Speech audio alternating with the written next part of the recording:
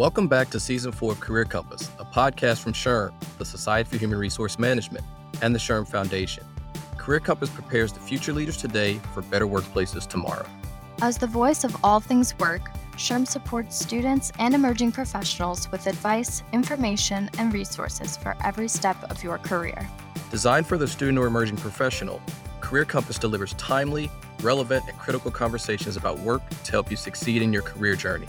Thank you for joining us for this episode. My name is Vernon Williams, and I will be your co-host. And my name is Lydia Doby, and I will also be your co-host. During this episode, we will discuss the current labor force shortage, the background on how we ended up in this predicament, and how students and emerging professionals can take advantage of the existing job market. To help us tackle this important topic, we are going to talk with a true expert, University of Cincinnati professor and HR scholar, Tom Mobley. Also, just so you know, this episode is valid for Professional Development Credit, or PDCs, for the SHRM CP or SHRM SCP. We will provide the code later in the episode. And with that, let's get started. Before we introduce Professor Mobley, Lydia, I wanted to get your perspective. You were in the job search, perhaps at the start of the Great Resignation. What was that like? Did you feel like there were so many opportunities for you to take advantage of? Give us a sense of what that was for you. So I found the job search quite difficult. I graduated in May of 2021, but I started my job search even earlier in the beginning of April. I was applying to jobs week after week. I wasn't hearing anything back. And this was rather surprising to me, considering I had good scores, good internships. I was very much a go-getter. But I think I applied to about 50 jobs before I heard back from SHRM and was eventually hired and started at the end of July. I felt like this was a very uncertain time for me. But looking back, it was very beneficial because it gave me a greater idea of what was out there and what kind of opportunities may come down the road. But it was definitely difficult. And some things that were important and some things that I was looking for in particular was staying local to DC or to New York City, where I had friends and family, and being able to grow in that job. I didn't want to take a job that I felt like wasn't in alignment with my career goals in the future. So I think that narrowed my search a lot. So yeah, I'm very grateful that I eventually ended up at SHRM, but it was a tough start for sure. I'm curious, Lydia, with March being National Internship Awareness Month, and you mentioned some of the internships that you had done in the past. How were you able to find those internships, and what did you gain from those experiences? So most of the internships I found through LinkedIn, or I was already aware of the organization and I would just go on their website and try to find out if they had any spring or fall internships. There was a few that I was aware of in my city. So I interned with the New York City Council for a summer. That was a very beneficial experience because I was more intimately aware of the struggles that my city was going through. But in general, I think all of my internships prepared me because I was able to put into practice the things that I was learning in the classroom, but also have the new experience of a professional workplace. I think that prepared me greatly for what I might experience in my career. And what about you, Vernon? You have a terminal degree, job experience, and a diverse skill set. How do you process whether to pursue new opportunities or stay put? I feel like a lot of people are changing careers or finding new jobs. What are your thoughts? I appreciate the question, and I think it's very similar to part of what you were saying earlier about the things that were important to you, including location. So I feel like oftentimes today people are sort of chasing, money, which I get, gas prices are very expensive. But I think I remember reading a report that said once you hit $75,000, the motivation surrounding the financial benefits sort of starts to decrease. And so for me, it's all of those other things. It's the benefits in terms of healthcare, retirement, the work-life balance or integration, depending on how you feel about those two terms, and all of the other things that are sort of intangibles to the job. And obviously, the job has to be meaningful and work that I care about. But I think for people who are switching jobs solely for the money, I really think that there could be some disappointment in that. So that's where we are today and how we make sense of the Great Resignation, the labor shortage and what that means for us as individuals. Now let's take a deeper dive into labor shortage and the workforce trends as we introduce today's special guest. Tom Mobley is an assistant professor at the University of Cincinnati. teaching in their organizational leadership and human resource management program. As a human resource consultant and university professor, he has demonstrated his ability to transfer knowledge and provide others with the tools they need to succeed. In Mobley Human Resource Consulting, Tom has combined his corporate and teaching experience to create workshops and presentations that are both practical and effective. Tom's broad background includes work with Fortune 100 firms, government agencies, startups, and international companies. His expertise has been sought out and included in articles in USA Today, CNBC, MSNBC, and Dow Jones MarketWatch. Tom earned his bachelor's degree from Miami University of Ohio and his master's of arts in employment relations from the University of Cincinnati. We are excited about today's conversation, and with that, Career Compass would like to warmly welcome Tom Mobley. Vernon and Lydia, thank you so much for having me here. I'm looking forward to talking to you today. I could have taken the entire recording session reading your bio, Tom, but I tried to pull out a few of the highlights. A couple of things that I did not mention, however. First, in addition to all of the other prestigious media outlets and presentations you have done, we're excited to be able to officially announce that you'll be one of our guests for the Student and Emerging Professionals track at SHRM 2022, taking place in June in New Orleans. The second thing, you started your HR journey as a student leader, and you've been drinking the SHRM Kool-Aid for a long, long time. Not too long, though. Tell us where your passion for the field of HR comes from and where all the energy for SHRM is about. Thanks for that. You're too kind about that, Vernon. So for me, maybe I was a little strange in that coming out of high school, I had identified personnel as the field that I wanted to study. I knew that I wanted to go into business somehow, somewhere, but personnel was the thing that interested me the most. And, today, if you ask a student or a young professional, why do you want to go into HR? A lot of times their rookie answer is, well, I like working with people. And the old grizzled HR vet head spins around like, why do you can't like working with people if you want to go into HR?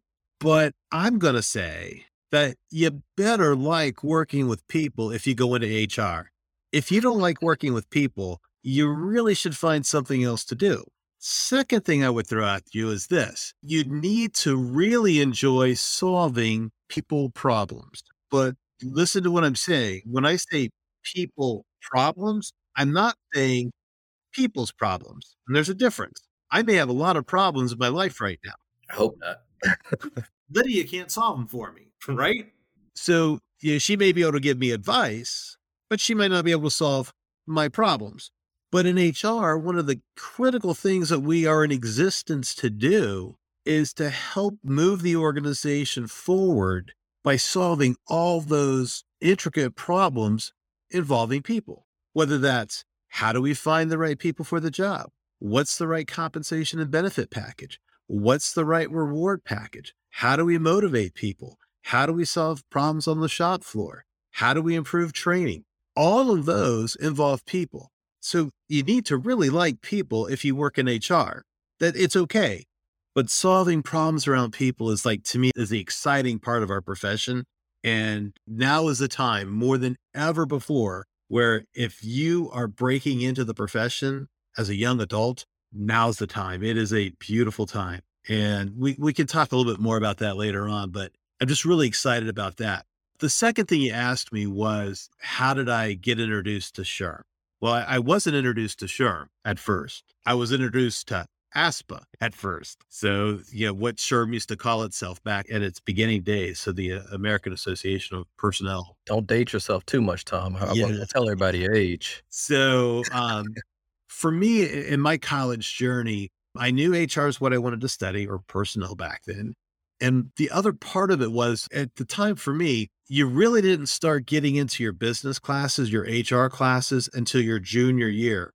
And so I knew that I needed to get involved starting off my junior year. And I had a professor. Maybe now that we do this podcast, maybe somebody could answer one of my unfulfilled questions. Is I'm still trying to track her down after all these years. We kind of lost touch, and I can't find Dr. Sandra Jennings. She used to work at Miami of Ohio. She moved back to Oklahoma. So maybe someday somebody can help me find what's happened to her. But she was so passionate about working with students. And that fall of 1984, the All Ohio HR Conference was going down, and there was a student rate. And so we, as students from Miami of Ohio, were able to go to that HR conference. And I was so wide-eyed, and it was just amazing to be able to be in the room with people who were doing what I saw myself doing in the future, and listening to presenters and going through the exhibit hall and seeing the people who support the HR profession,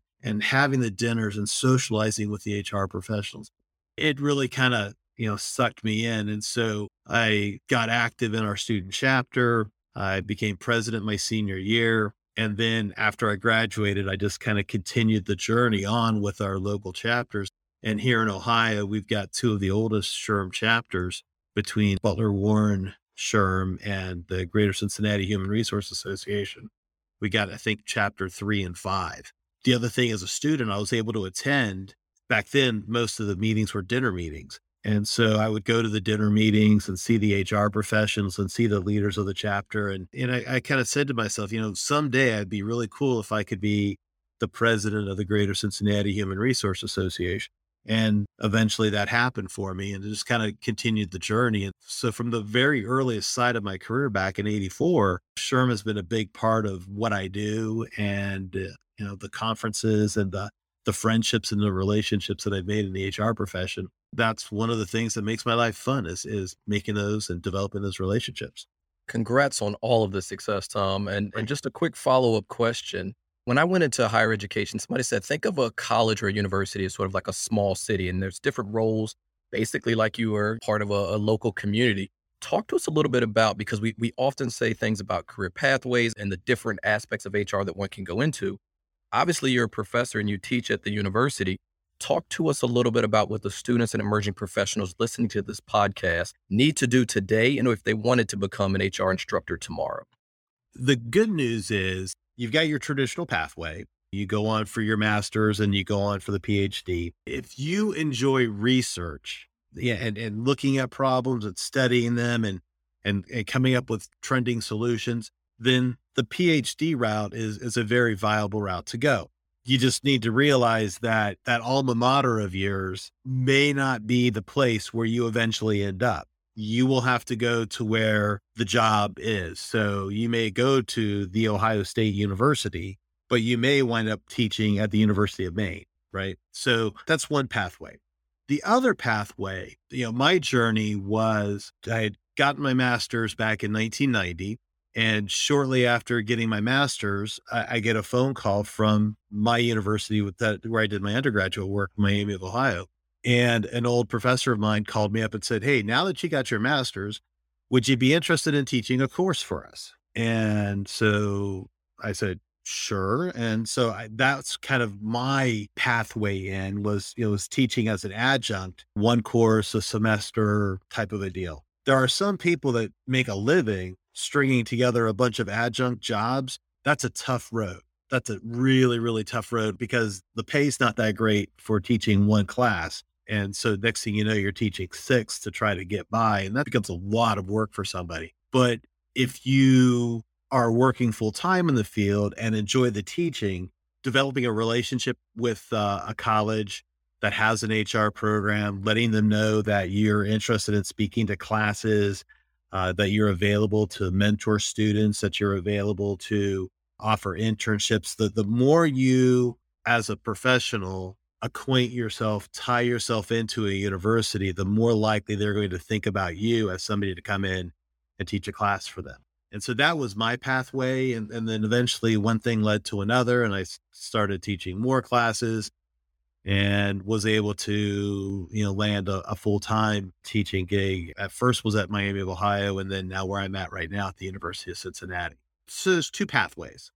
Awesome. That's very valuable information for our listeners. Thank you. So your work follows the book by Herman, Olivia, and Joya, titled Impending Crisis, Too Many Jobs, Too Few People, which is from 2002. We are now in 2022, but experiencing what is described in the book. Can you take the audience back to the early 2000s, what the authors were seeing, and why their predictions were delayed by over 2 decades? Yeah, so I found the book fascinating, and it's interesting that the upcoming National SHRM Conference will be in New Orleans, because that's where I heard the speakers.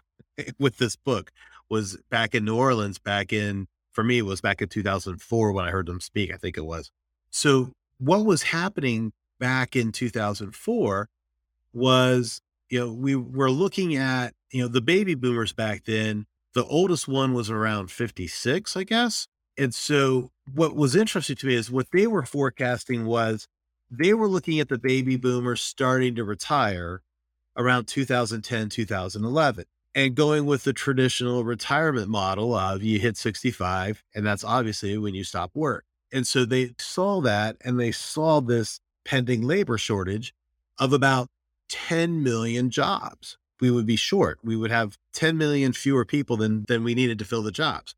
And so what happens? Well, we're going merrily along. And then in 2007, 2008, the wheels kind of fall off the wagon and we have the Great Recession. And when you look at what happened there, we're right before the Great Recession, unemployment was around 4.9, 4.8%. And then during the Great Recession, the unemployment rate shoots up to just south of 10%. One of the things that happened to the people who were getting ready for retirement was the stock market crashes. And so the joke, bad joke, right? But the joke back then was your 401k became a 201k. And you look at what happened to the market, and for some people, their retirement was cut almost in half. And so those baby boomers that were coming up on retirement, one, they couldn't afford to retire. But the other thing that we see happening is people at 65 still have a lot of gas in the tank, still have a lot to give, and they don't necessarily want to retire. And so we hit that 2010 and we have high unemployment. We have people still desiring to work. So that labor shortage gets pushed back because of the higher unemployment and the fact that the baby boomers weren't retiring yet. To me, that's kind of like the secret of why we didn't see it when they first forecasted it.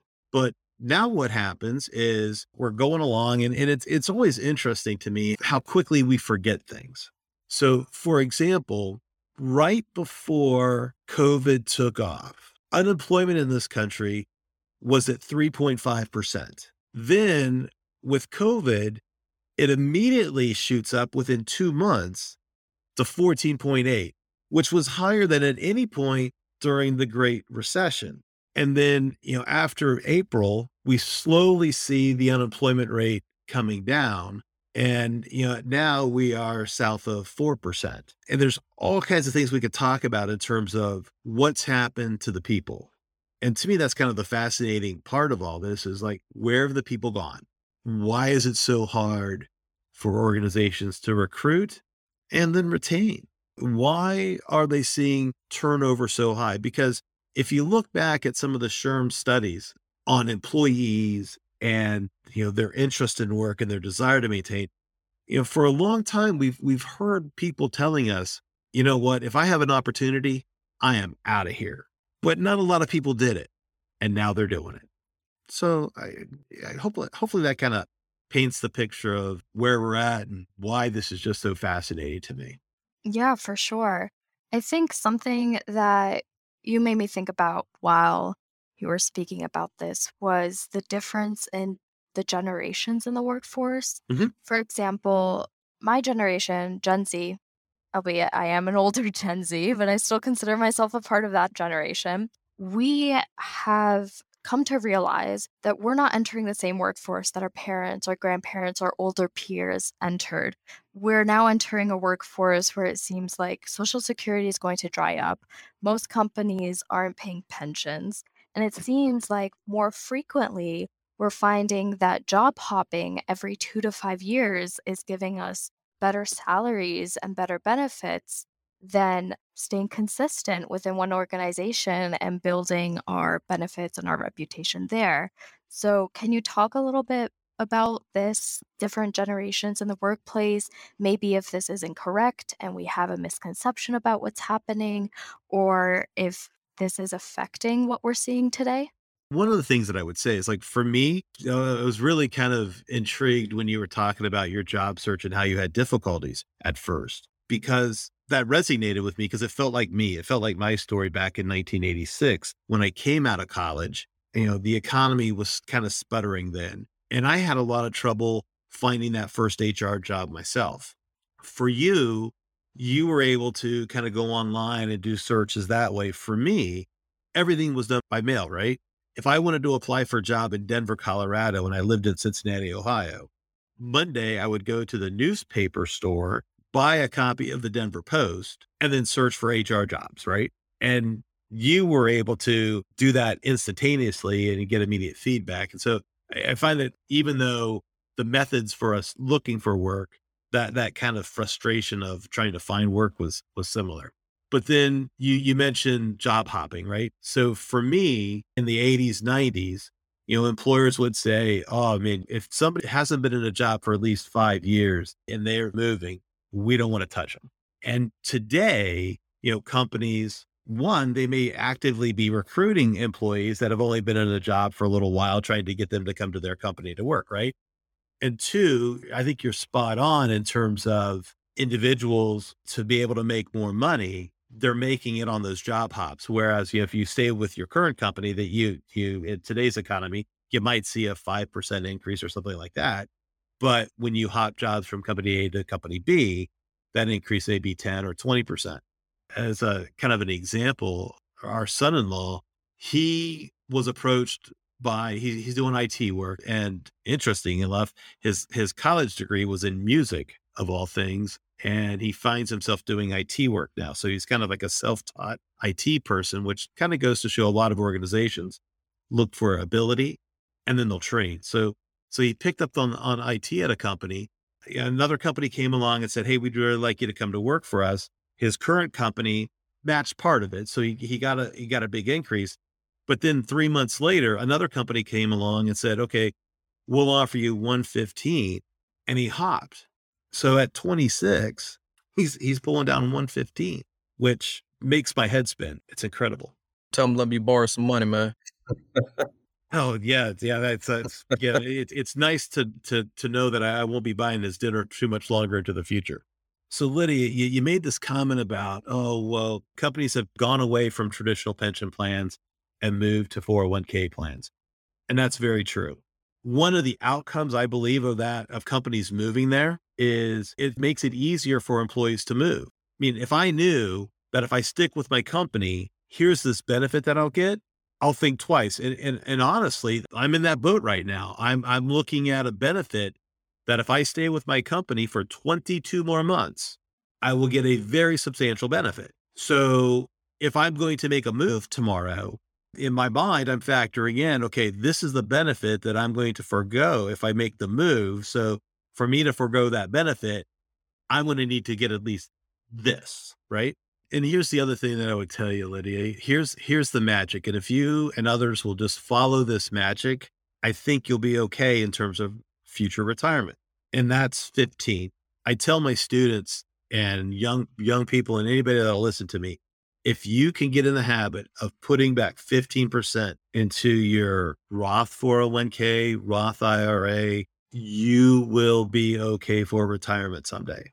But it's that magic 15. And that's what my spouse, my wife and I have done. And we are now at the point where we can, and I am personally considering, it gives me the flexibility to consider retirement. Even though I won't touch Social Security for at least another 12 years, I'll be okay. And so I'm afraid that for a lot of young people on the financial side, 65 is so far in your future. And you hear people say Social Security will never be around. I think Social Security will still be around. It'll be different.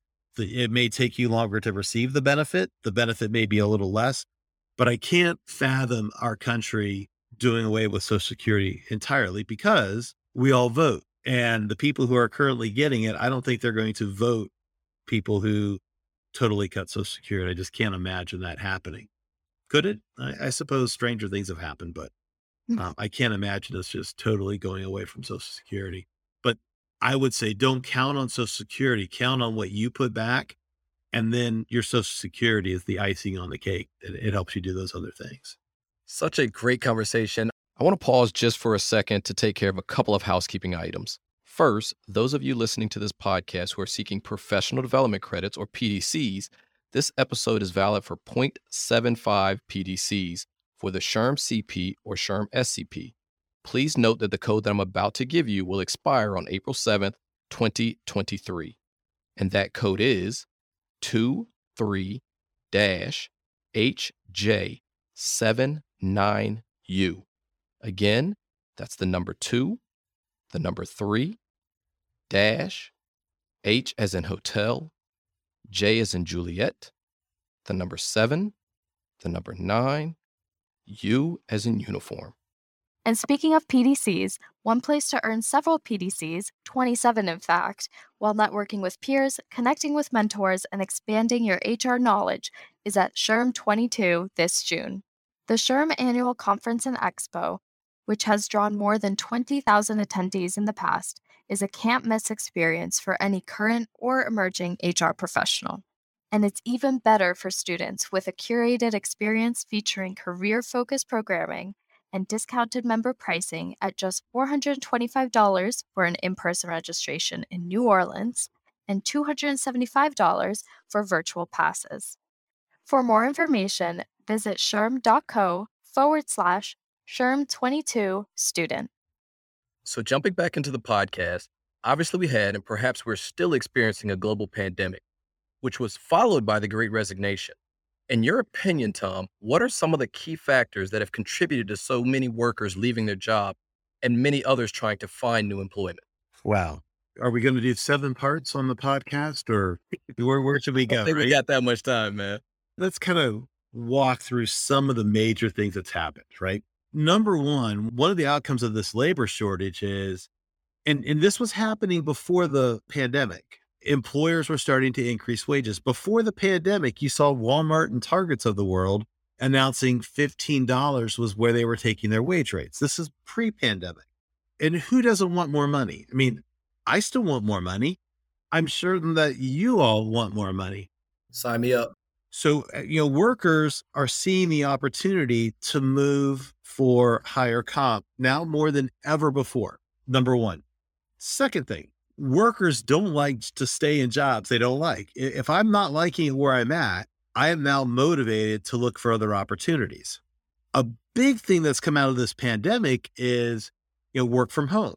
Pre-pandemic, if an employee said, I would like to work from home, the employer said, wouldn't we all? No. And that was the end of the discussion.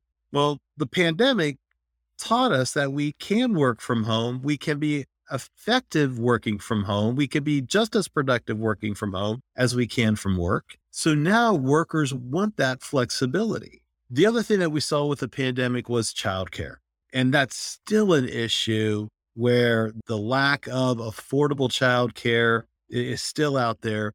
The good news is schools are back in session. Schools are back in person right now. And that is starting to allow the parent that was taking on the childcare responsibilities, the chance to kind of hop back into the workforce. The other thing that's happened as part of the Great Resignation is, believe it or not, the stock market has done really well over the last 6 years. And despite what the hiccup that we're going through right now with the global crisis in Ukraine, the market has done well. And so you have a lot of baby boomers that have said, I'm done. One, remember, a lot of baby boomers kept working past 65. And I think what we're seeing right now is those baby boomers who are past 65, they're now dropping out that what we would have thought they would have done back when they were 65. So that's why I say the whole baby boomer moving out that the book had predicted happening around 2010 got slid back to 2022. So you have the folks who are older saying, okay, we're done working. But because the market has been good to the people who are coming up on 65, they can afford to retire. I mean, to be honest with you, and Lydia said, this is what I want you to do. Give me that 15%, because right now for me at 60, I can look at retiring. Now, will I? Maybe yes, maybe no, but I have that option. And that gives me a lot of power as an employee because I can choose where I want to go. Right. And so that's happening. So workers are retiring and some aren't coming back. So some other parts of the Great Resignation, we still have health concerns. Vaccine hesitancies are still out there. And so over the last 4 years, we have tightened up on immigration, and that's had an impact on the labor market. And we're still seeing this skilled worker shortage in areas. It impacted me the last week. I was scheduled for a procedure, and the doctor's office had to cancel it because they didn't have enough nurses. So this medical test I was supposed to go through had to be canceled because there are not enough nurses out there. And so we've got this skilled worker shortage, which is causing people to move because I may be a skilled worker at company A, company B is offering more money. Look at drivers right now, if like truck drivers or bus drivers, and the skills to do that is in short supply. But the fact that I can pick up insurance more readily today than before the Affordable Care Act gives people the opportunity to maybe work alone and go off on their own. I think the gig economy has had a big impact, and this will kind of delve into that political side. But when people are working in the gig economy, maybe they're reporting all the money that they're earning, or maybe they're not. And then I guess, one other comment, we've gone through COVID.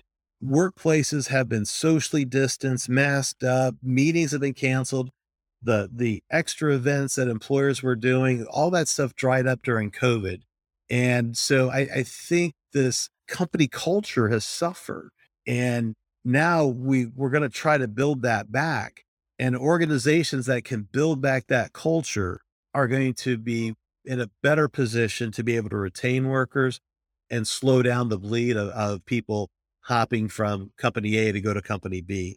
But changing culture, talk about a slow process, and making certain that your supervisory team and your management team is on board and they're doing the right things when they're short staffed is tough, no doubt about it. So those are some of the reasons that I see on the Great Resignation, if you will. So you mentioned that many workers are leaving their jobs and finding new employment due to key factors like remote work, more money, childcare options. However, one study indicated that over 70% of US workers who changed jobs during the Great Resignation actually regret quitting and feel a sense of buyer's remorse. Does this statistic surprise you? And what do you think are some of the reasons behind this data? Yes and no, right? I think one of the things that we all kind of go through at times is the grass is always greener on the other side of the fence perspective. And then once we get there, it might not be as green. So now let's ask the question, why am I not happy in this new job? Well, maybe I left solely for more money. And so I've left relationships behind from my former employer. And now I have to forge new relationships with the current employer. And does it happen? Do I build it? Does it build up? So the challenge for those new employers kind of gets into that onboarding process of what are we doing with our new people to make them feel welcome, make them feel part of the organization, ensuring that they're being trained properly. Let me give you an example of something I've seen at a company that some of my students and I are doing a little mini consulting project at. Their workforce has grown during the pandemic, so their workforce is larger at their facility today than it was pre-pandemic. They say they don't have a problem hiring. They've hired over 400 people, but yet they're still, 40 some odd jobs shy of having all the positions filled. And they see a lot of turnover. So somebody comes on board, maybe they last a week, maybe they last 2, maybe they last a month, and they're churning. So why is that? What's busted in that system? And a couple of things that I notice is, one, what I'm hearing from some of their employees would be training. And when we hire new people, we need people that, the workers would say, we need people who have mechanical skills that can understand equipment and kind of get it theoretically on how to work on this equipment. And if you're hiring somebody that's coming out of fast food, let's say, and they're going to work in this factory and they don't have any mechanical aptitude at all, they're probably not going to be around for very long. Now, they may have answered all the questions right, may have sounded like a good person, a good worker, but because they don't have that mechanical aptitude, they're struggling, number one. Number two, they're short staffed. So the people who are training them, that employee may say, hey, my machine's not working right. How do I fix it? And the worker that knows how to fix it doesn't have the time to show them how to fix it because they've got their own thing to do. Now I've got to come over and help you.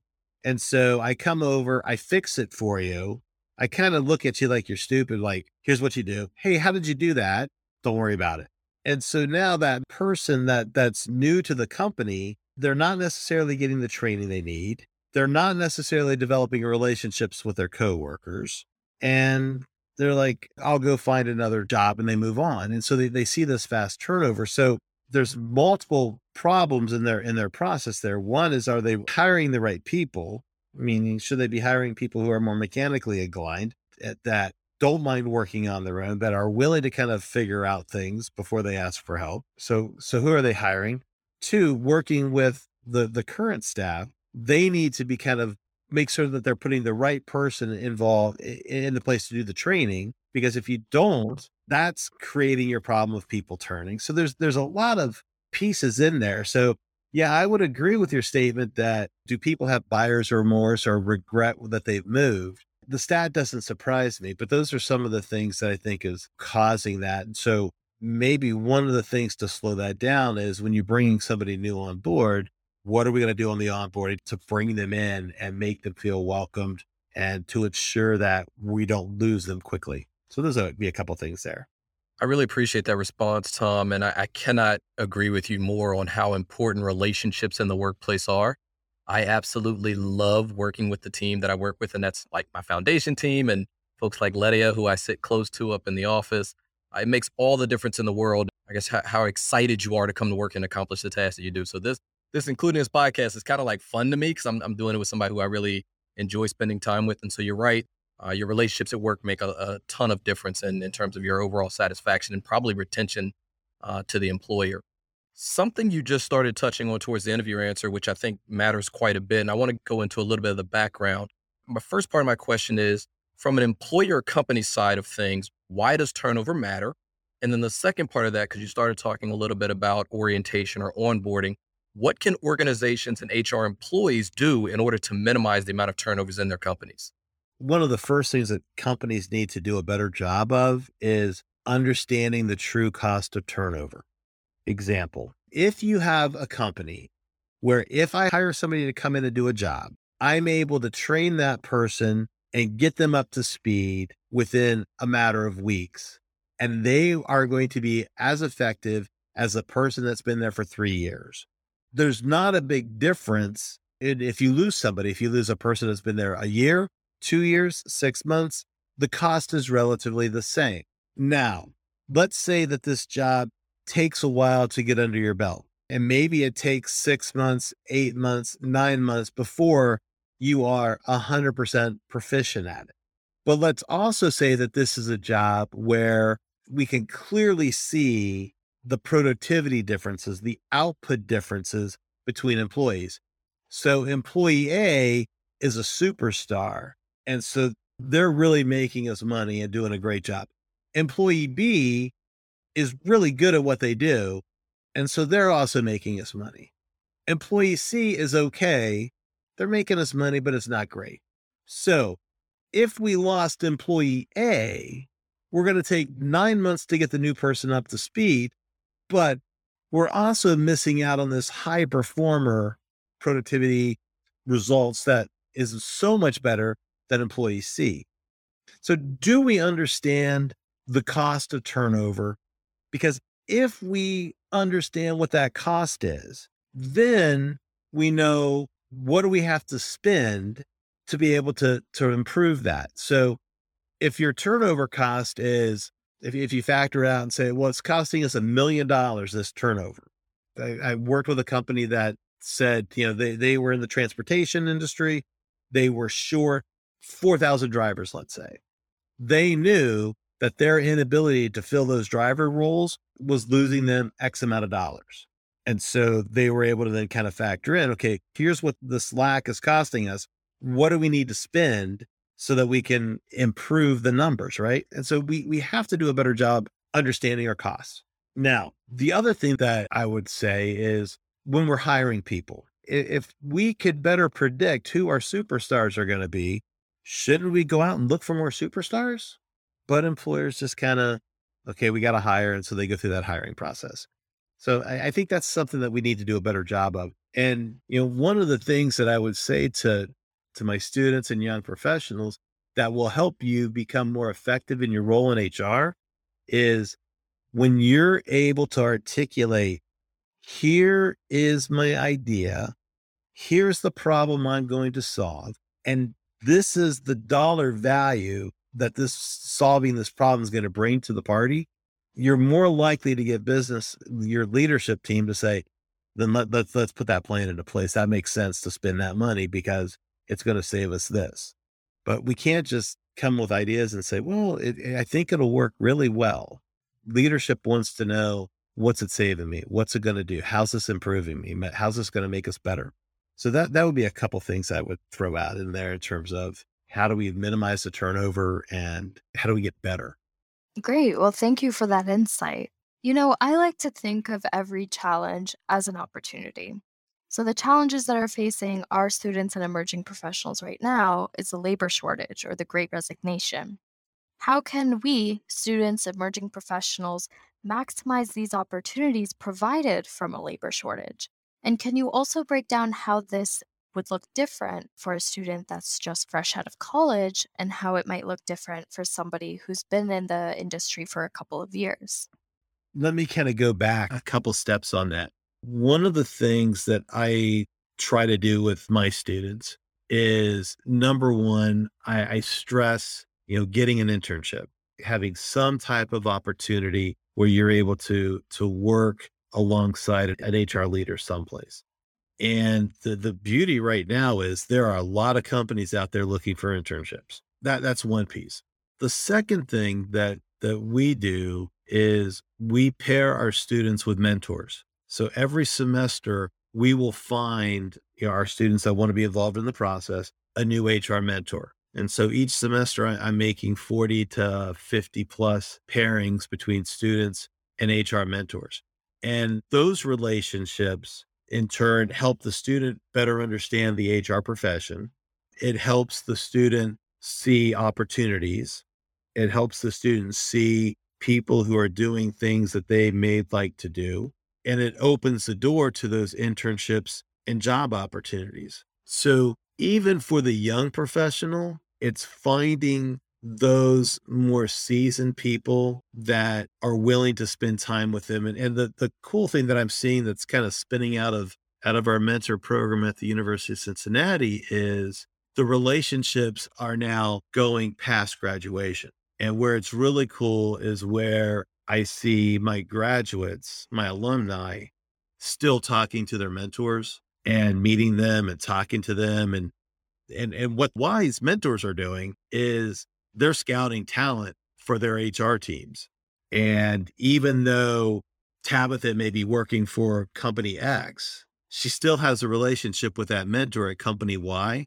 And maybe sometime in the future, that company Y HR person is going to say, hey, Tabitha, we got this opening. Can we talk to you? And opportunities are there. That's one of the things I think that, and then again, COVID's really thrown a wrench in these plans where being able to have these relationships and do these things, which is, why I'm like Vernon, I'm so excited at being able to be back at the conference live with my students and with the other professionals there where we're able to mix and meet people and see those relationships kind of come out of that. But, that would be another piece is like, what are you doing to get out there? And then one other thing that I would throw out there for the young professionals is looking at certification and getting that under your belt sooner rather than later. SHRM has recently changed the eligibility requirement standards. So now as a recent graduate, you're able to sit for that CP exam. And so making certain that you're taking advantage of study courses or study groups and preparing for that exam is critical. And students can pass it. I'm pleased to report that we did a study group with 5 of my students last fall. 3 of them went ahead and tested in the December, February window, and all 3 passed. Can't tell you how good that makes me feel when I see my recent graduates getting that under their belt early in their career. So those will be just a couple of things that as a young professional, mentorships, relationships, and your HR certification. So there's that word again, right? Relationships and the importance of building strong relationships and really networking. So I'm right there with you, Tom. And thank you so much, Tom, for taking the time to share your thoughts around the current labor shortage and how students and emerging professionals can really excel in the job market. We really appreciate it. My pleasure to be here, and I hope to see you in person down in New Orleans, and hopefully we'll see some other people out there coming down. One other thing I would throw your way is connect with me on LinkedIn. I've got a group that I call Tom Alumni on LinkedIn where I post job opportunities. And so if people who are out there looking for job opportunities, well, you want to go there, I'm more than happy to share the wealth and the opportunities. And so connect with me on LinkedIn so I can help you on your journey.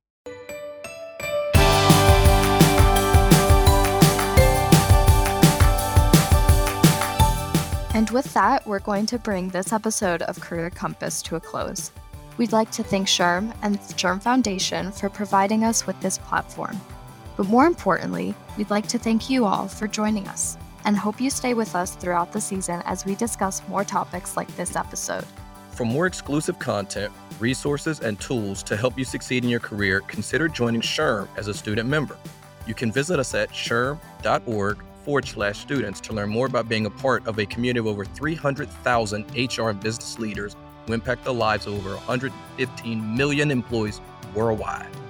If you liked what you heard, follow and subscribe to Career Compass on Apple Podcasts, Spotify, Stitcher, Google Play, or wherever you listen to podcasts. And do you have a topic you think we should cover or a guest we should hear from? We'd love to hear it. Email us at careercompasspodcast@shrm.org. Lastly, if you are looking for more work and career-related podcasts, check out All Things Work and Honest HR at shrm.org/podcast. Thank you again for listening, and we'll catch you on the next episode of Career Compass.